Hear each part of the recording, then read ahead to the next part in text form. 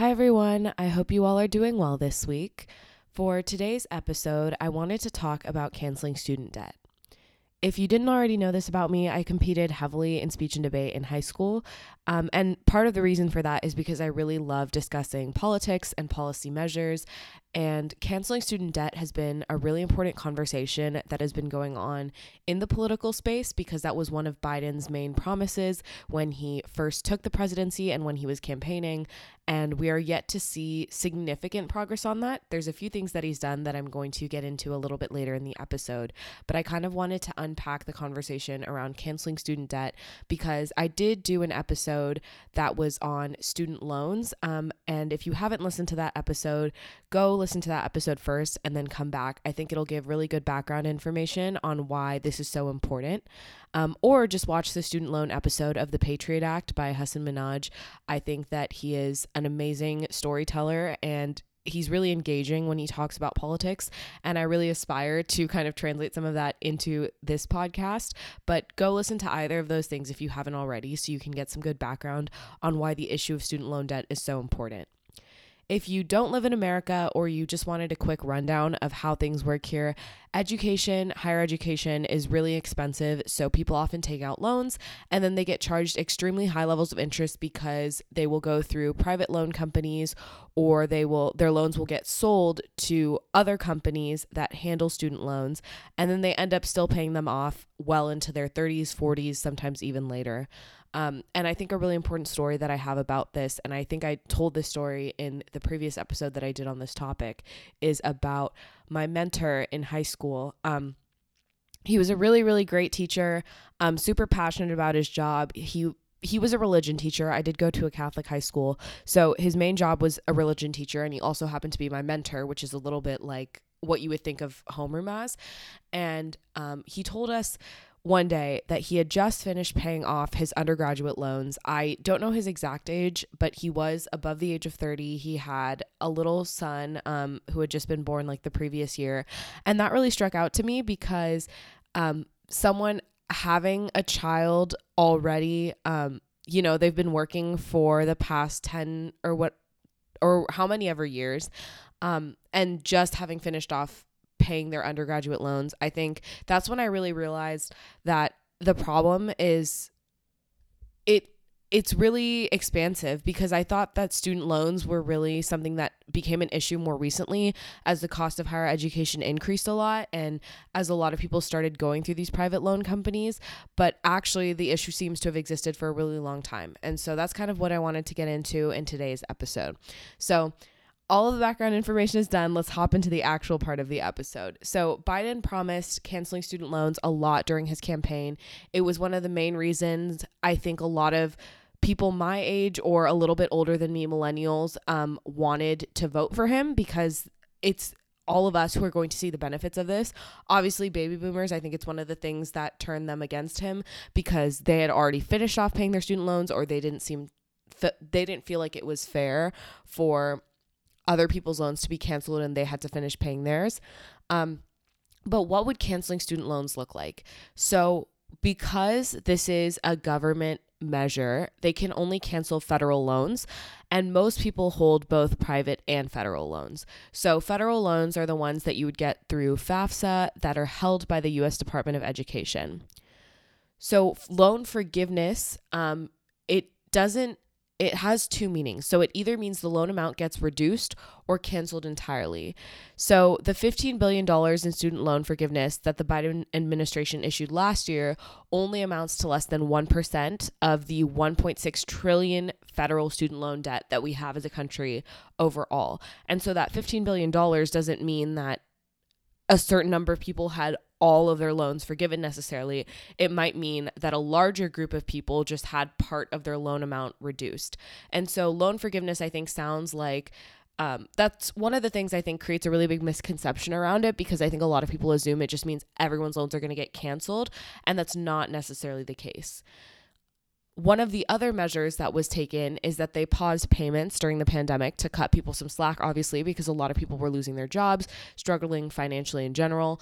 And again, this only happened for federal loans, not the private loans that people also held. So far, The Biden administration has created a few targeted policies. So in his budget, Biden included some student loan relief. So he specifically said he wants to work with Congress to improve income-driven payment. And income-driven repayment plans bases your monthly federal student loan payment on your discretionary income, family size, all of that, which can save you money compared to the standard repayment plan that was just based on a standard amount you had to pay each month, not factoring in if you have any dependents, if your income has gone down, if your income has increased and you have the capacity to pay more, all of that. So that is one thing that Biden said he really wants to work on.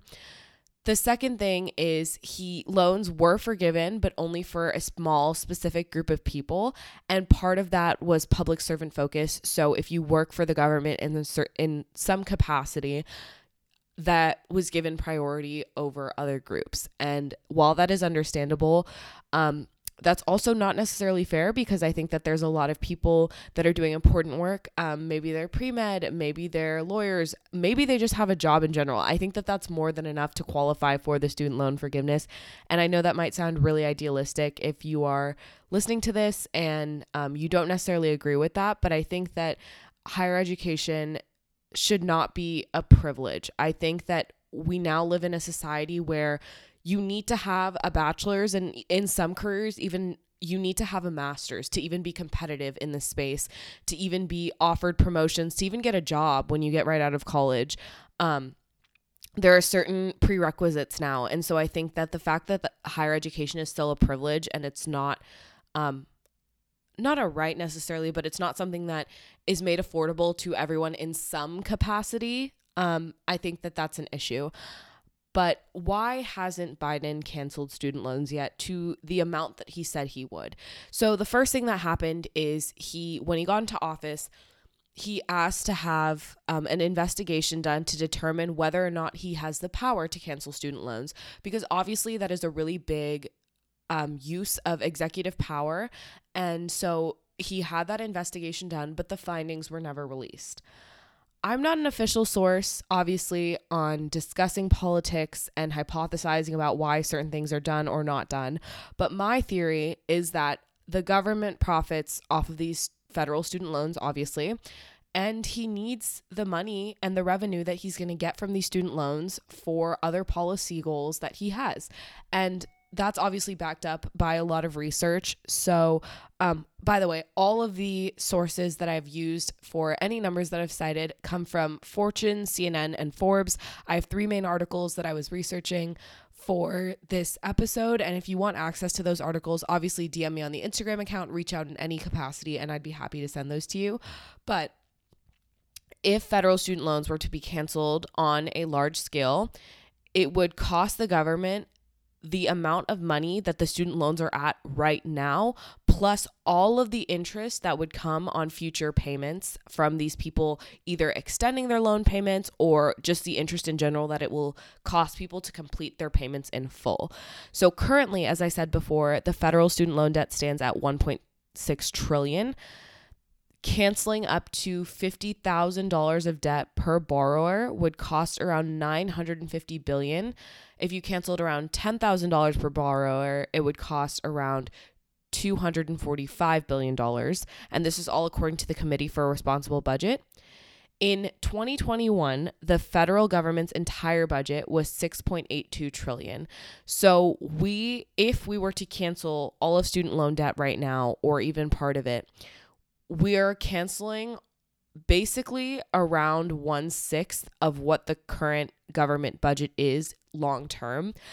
And obviously, that's a lot of money. And if we want to have other policy measures like more welfare, for example, in the form of free community college, if that's even possible, or just healthcare, things like Medicare, Medicaid, Social Security, which doesn't come from this, but if we want to in the future maybe come up with a different system for that, because if you didn't know, we have an aging population, so Social Security payments at some point people will not be receiving them anymore.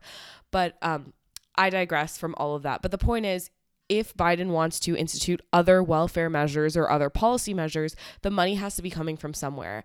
And that's really important because we're canceling a lot of money and federal government revenue if we cancel student loan debt. So obviously, he doesn't need to push student loan debt cancellation for winning the election anymore. He doesn't know if he's going to run again for re-election. He's already done a little bit of progress, the $15 billion. That is a large sum of money, but when you think about it in how much student loan debt we have overall as a country, that's probably not enough. But he doesn't need this as something that he's pushing anymore to further his goal of winning re-election or winning election at all. And so I think that he's kind of put this on the back burner. It's going to cost the government a lot of money, which means that a lot of people will probably be angry at him. It could risk people not supporting members of office, not supporting other policies he has if he really pushes this one. So I think that's really why he hasn't moved forward with this plan. But I hope this episode was helpful in giving you all some more knowledge about canceling student loan debt, what that means and what that would really look like. And I will see you all back next week for another Fit Friday.